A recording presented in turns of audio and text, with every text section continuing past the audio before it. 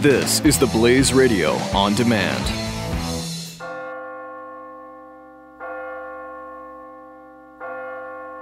You're listening to the Church Boys FREEFALL Q&A. It's Billy Hollowell. I'm here today with somebody we had on the show not too long ago. In fact, it's Caleb Kaltenbach. How you doing today? I'm doing well. Thank you for having me again. Well, look, I'm happy that you're back to talk about these issues, because I think that right now there's probably no issue more pressing on the church. Well, I'm sure there are a few, but one of the most pressing issues is definitely the issue of homosexuality and how Christians should deal with that, are dealing with that, have dealt with that issue in the past. And your first interview, people were really, I think it had thousands and thousands of shares and a lot of listens, and people were really intrigued by what you had to say. I think your own personal story, and we'll link back to that so people can listen to that, so we don't have to go back into all of that again. There's so many other things I want to ask you about. Now, since we last talked, your book, which we mentioned in the last interview, Messy Grace, has released. Tell me a little bit about the reaction to the book that you've received so far. It's been a positive reaction. I think to one degree, it's my story, and you can't really argue against someone's experience because there's no foundation or basis. And if you try to, it just doesn't work, right? I mean, that's kind of argument 101, logic 101. However, it's been well accepted in the evangelical Christian community. It's been well accepted by some of my friends who are just unsure what to think. I've even had friends who are in the LGBT community, some of whom like parts of the book, but obviously there are 2 or 3 chapters that they're not going to like. But what I've heard from some of them, I've really only received like one really negative review, but what I've heard from some of them is that at least it's a chance to start dialogue. And I think there's one Amazon reviewer who gave it 3 out of 5 stars and said that she appreciates it because at least it is asking the Christian community to lay down their swords and have a conversation. So whatever that means. But I mean, I think overall good.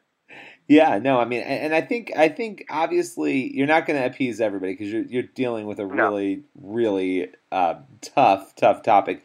Let me ask you this: what do you think that both sides, and I hate to break issues down like this, but let's face it, this is an issue that has many sides. But when we talk about the 2 polar extremes on this issue, and that would be, I think, and I'm not using extreme in a negative sense necessarily, but Christians who are very fervently opposed to gay marriage and homosexuality, and then gay rights activists on the other side. What do you think the 2 sides get wrong about the other?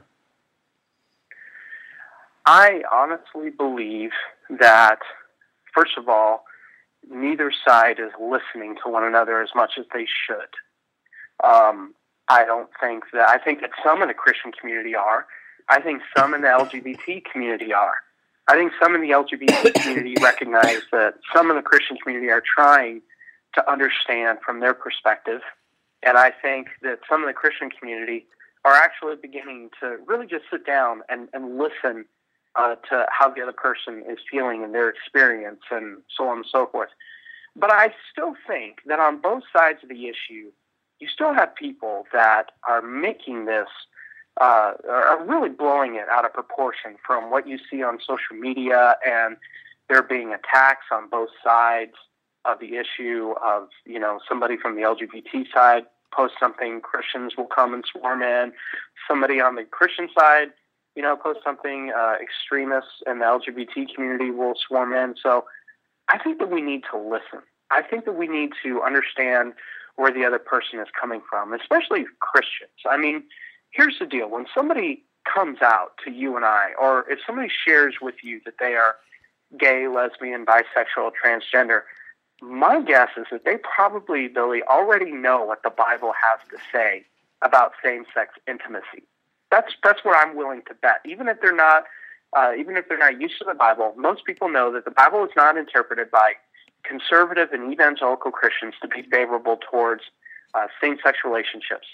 But what we need to do is we need to listen to what they have to say. And as we listen to what they have to say, I believe that God gives us margin, and I believe that he gives us probably a little bit more compassion, but also an opportunity to build a relationship with somebody. And as we build a relationship with somebody, as we focus on that, I think that God gives margin for us to have more difficult conversations, more detailed conversations. But I think the first step, Billy, is that I think that both sides need to get better at listening. That's what I think.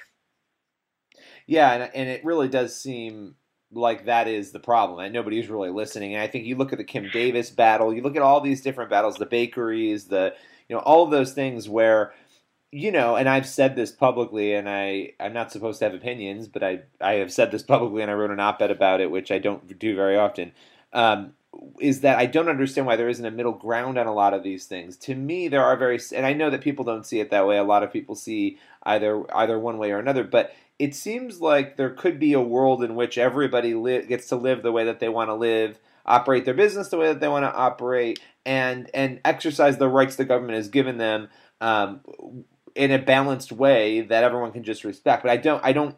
Why do you think we can't seem to get there? That it seems like, and maybe you just answered it, but it just seems like more than ever, and not just on this issue, on a lot of other issues, there is a divisiveness at play that's almost disturbing.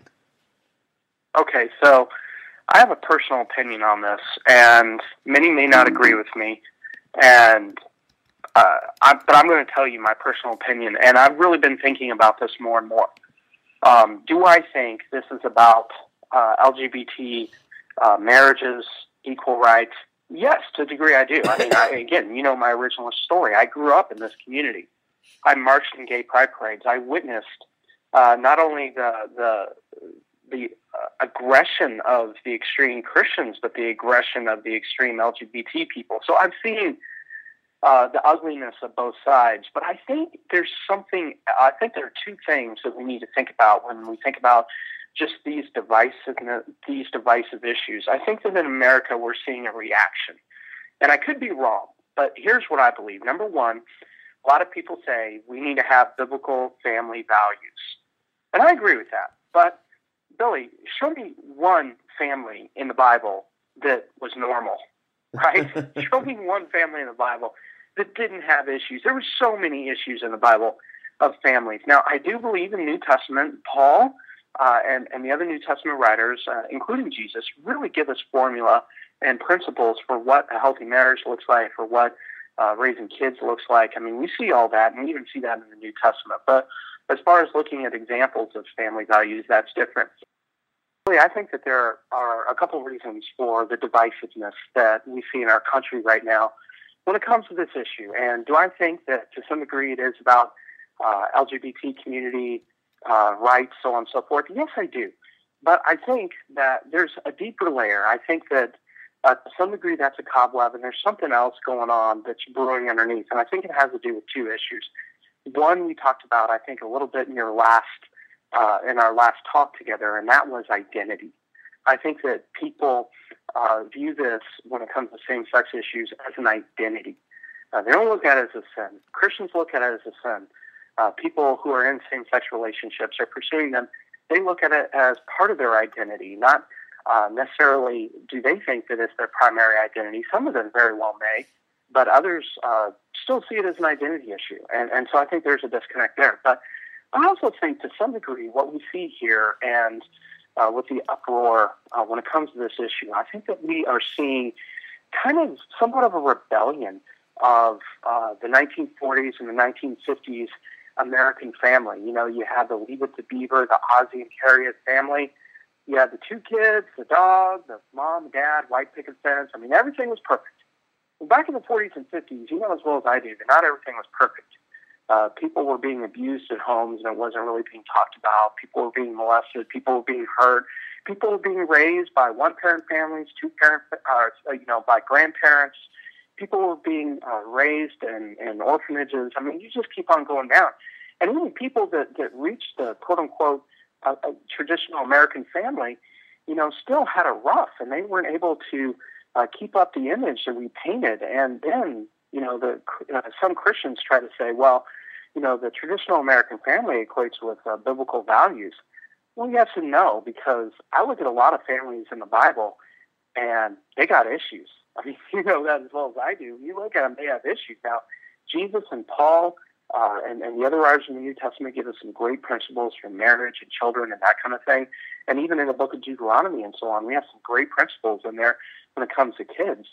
But at the same time, I think that we've equated so much of the American family with the biblical family that when people felt like they couldn't measure up and people don't feel like they're being listened to, I think that to some degree we're seeing a reaction to that. We're seeing a reaction not only of the 40s and 50s, but also into the 80s. And so I think that this is a huge identity issue.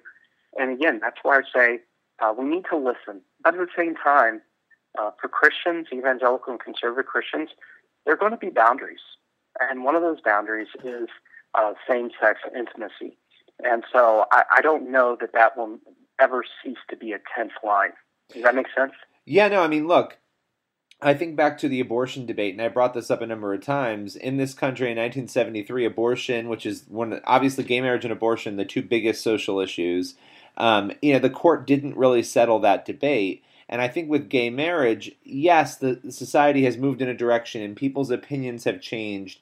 But it would seem to me it's a very different issue from interracial dating and all the other things that are compared to it, right? That when you say, well, all these other issues, they remedied themselves, this is going to remedy itself too, people are going to just change their views. It would seem to me that a good chunk of people are not going to change their views because they are very deeply, as you were saying before, embedded in the mainstream biblical interpretation. It isn't just a biblical interpretation, it's the one that people have come away with most. And it would seem, and correct me if you think anything I'm saying is wrong, but it would seem that there's a big difference between gay marriage even and support for that and the support for the relationships, as you just mentioned, the actual relations, which, that seems to be what the Bible is talking about, the relations themselves.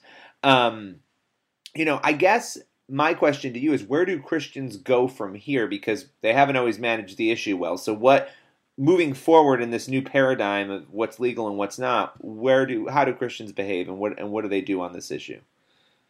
Right.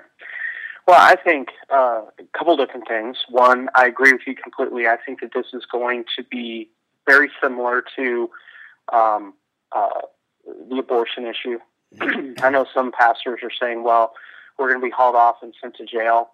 I don't know if that's going to happen. Maybe it will someday, maybe it won't, I don't know. But I do know that the church does well when it's persecuted, but I don't think that America is being persecuted in that way. I think when you go over to Indonesia, India, the Middle East, and you see persecution of Christians over there, so how dare we say that about anything here on a cultural level. But at the same time, I think what's fueling this too is, you have political parties that are just really taking advantage of this, just like they used the whole abortion debate, to define themselves as Democrat or ultra-conservative Republican.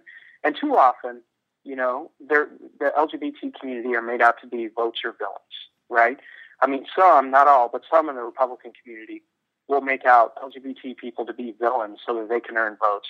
While some in the Democratic community, man, they will stand up for their rights and they will do everything. But at the end of the day, they want to keep their job. And so they see them as to be votes to be gained. So I don't see any party that really has the best interest in mind. I see Jesus Christ as having the best interest in mind. And so that's where I think we need to slow down. And if people do see this as an identity issue, really, as I don't mean to sound repetitive, but we do need to listen. Because at our church, Discovery Church, we love to have conversations. And we have all sorts of people that attend our church. We have Democrats and Republicans. We have people who are gay and people who are straight. And we have people just all over the board. And even within the LGBT people that attend our church. And even though they know that we define sexual intimacy being between a man and a woman, they still come because they're treated with respect. We love them. Many of them know there's a boundary there, but they still come because they're part of our community. And here's something that we've learned, that even within the LGBT community, relationships look different. Like, for instance, there's one couple that attends our church. They've been together for 30 years. They're not sexually intimate. They live in the same house, but they sleep in separate bedrooms. So, I mean, what is that about? What does that look like? That's not the quote-unquote stereotype that some Christians paint. or, the teenager that is confused, and, the person that has decided to be single because of biblical conviction. And then you have people in between relationships that aren't sure, how to define themselves anymore. So that's why I say, I think that, again, I know it sounds like a broken record, but being intentional with conversations and listening to find out where people are at, I think that's going to help. And I think that we need to be more intentional about what we believe the Bible says, because when somebody says, okay, homosexuality is a sin, I mean, that is just such an umbrella phrase in our society. I understand what people mean when they say it, but I mean, that's such an umbrella phrase, and I have so much baggage. And that's why at our church, we define it by same-sex intimacy. That's what we believe. Now, there are other issues associated with that, yeah. But we've decided to be very, very intentional because we understand that there are a lot of people that are walking through this. They're not sure what this is going to look like for them. Like, we have couples in our church, Billy, men who are in gay relationships, met a woman, developed very strong emotional feelings with that woman.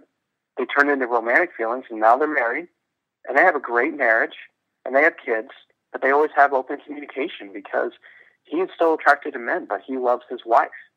And so that's why I say this issue is not simple, and I think Christians need to own that. Yeah, it's definitely complicated. And I mean, what happens if somebody comes to you and says, well, first of all, two questions. In your church, if you have people coming who are in gay relationships and they come together, is there ever debate in the church? Is there ever people who say, well, you shouldn't be welcoming here, or we shouldn't be accepting this? Like, let's say that couple or an individual in that couple want to be an elder or be more involved in the church, or they come to you and say, hey, will you marry us? And that's a very different issue. But how do you handle all of those elements? Because that has to get tricky, I would imagine. It always gets tricky, and it's with anything in the church, right? First of all, as I said before, we have people in our church who are all on different sides of political spectrums on abortion, so on and so forth. And so, but within our church leadership and our staff culture, I mean, we definitely believe in the traditional view of sexual intimacy. We believe that God designed sexual intimacy to be expressed between a man and a woman in the context of marriage. But at the same time, we also believe that a theological conviction should never be a catalyst to treat someone less. And so there's tension there. There's grace and there's truth. And that's that kind of middle ground that you're talking about right there in the beginning of our conversation, Billy. It's not easy to walk in grace and truth. You know what's easy?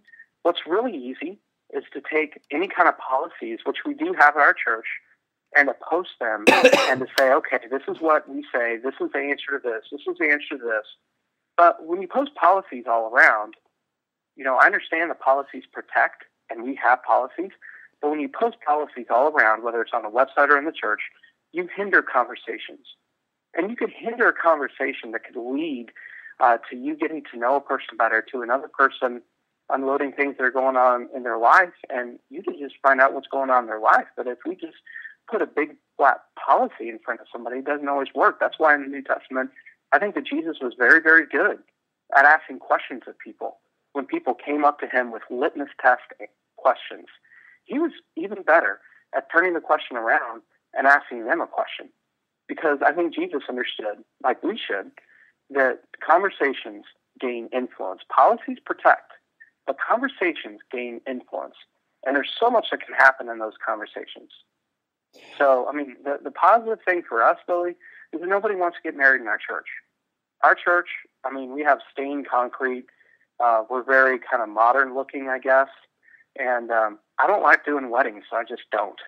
So, that's a good thing, I guess. But at the same time, I mean, do you understand what I'm saying? Yeah. We lean into, we do have policies and we do have a theological statement, but we lean into conversations because we have no idea where the person is, what they've been through, what their experience is, what has led them to this point, and we want to be part of their journey.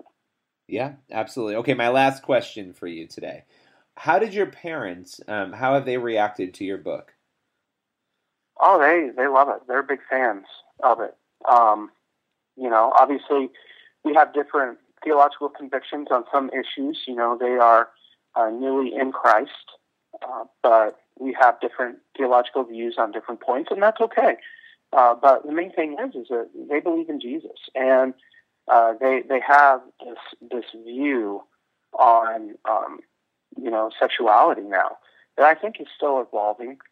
But they're not in same-sex relationships, and they're really working hard, I think, to understand what the Bible says, not just about holy living, but about all different matters. But I think that they're happy, just like I am, that at the very least, hopefully the book will spur on conversation. Hopefully the book will help the Christian parent who has no idea that their teenager is about to come out to them to not overreact and to not think that they have to swing the pendulum on the other end and be very, very harsh, but to be loving and to listen and to still say, that's my son. I'm still there for my son, just like the father of the prodigal son did. And I'm not necessarily calling gay teenagers prodigals. I'm just using that as an example. Yeah, no, I get it. And well, I lied to you because I have one more question for you. What's your advice? What's your advice for a parent who, in that situation, their kid comes to them, says, "I'm gay," and that parent hopes over time that they can instill in them the biblical definition of what it means to be, created under God and male and female and all of that. But really that does not come to pass. The child decides they're going to continue on. And that they are gay and that's that. And, what does that parent do with marriage and all of those things that come with it? I mean, how does that parent then deal with the situation moving forward? Here's my advice. No matter what happens, no matter what it looks like, God has still called you to be a parent to your child. And I don't believe that love has an exception clause.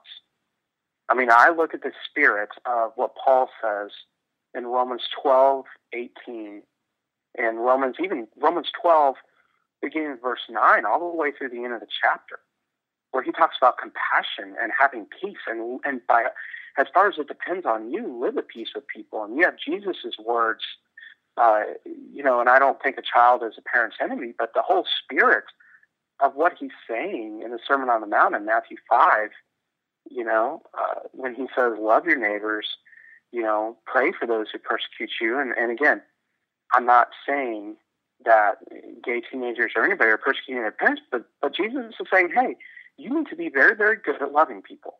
Just because you don't agree with somebody, just because they're different, just because they are doing things differently or have a different worldview, that doesn't give us the right to not love someone.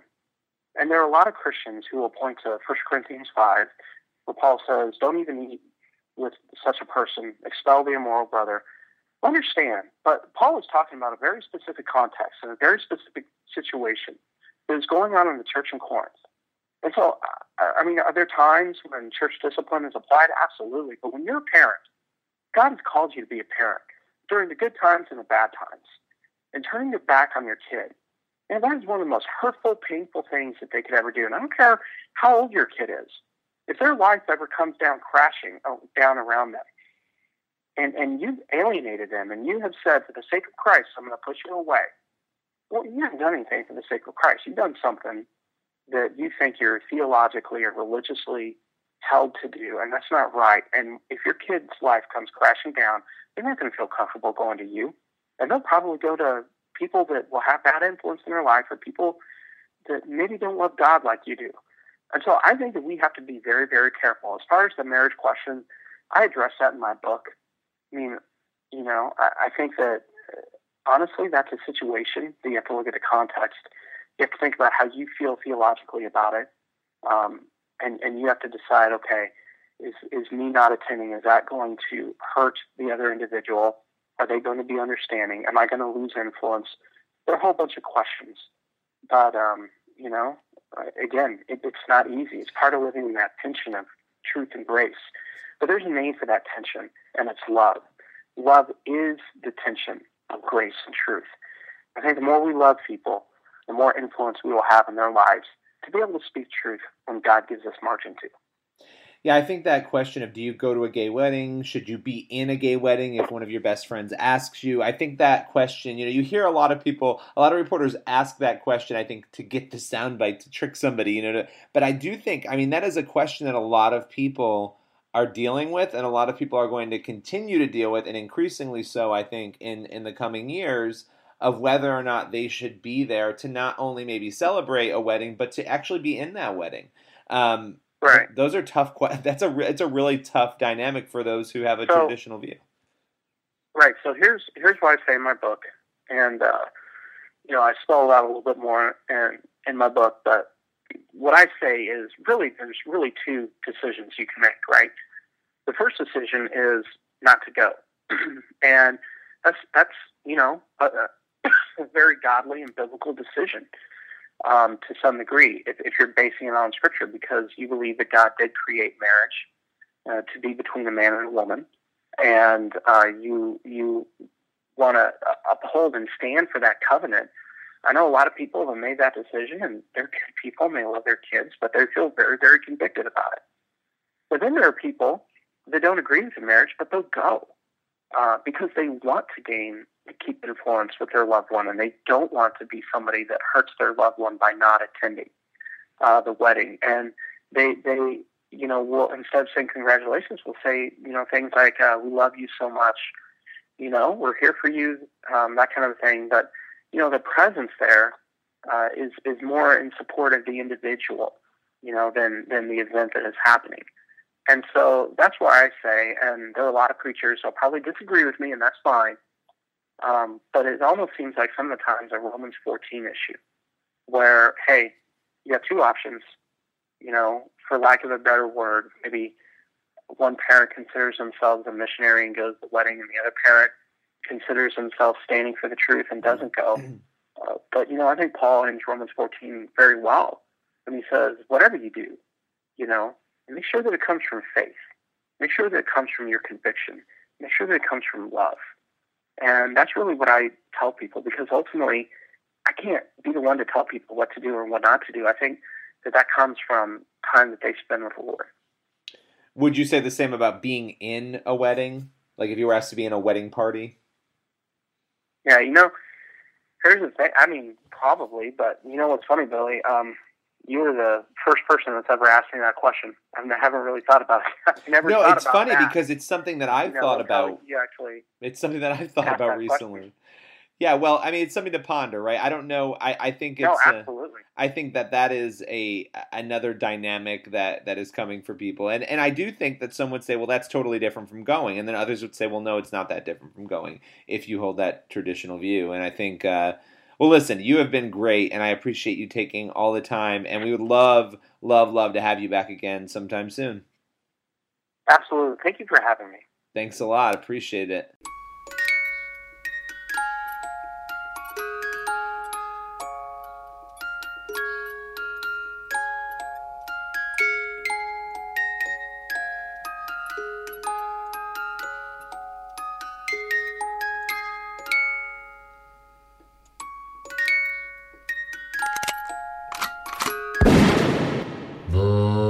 Church Boys.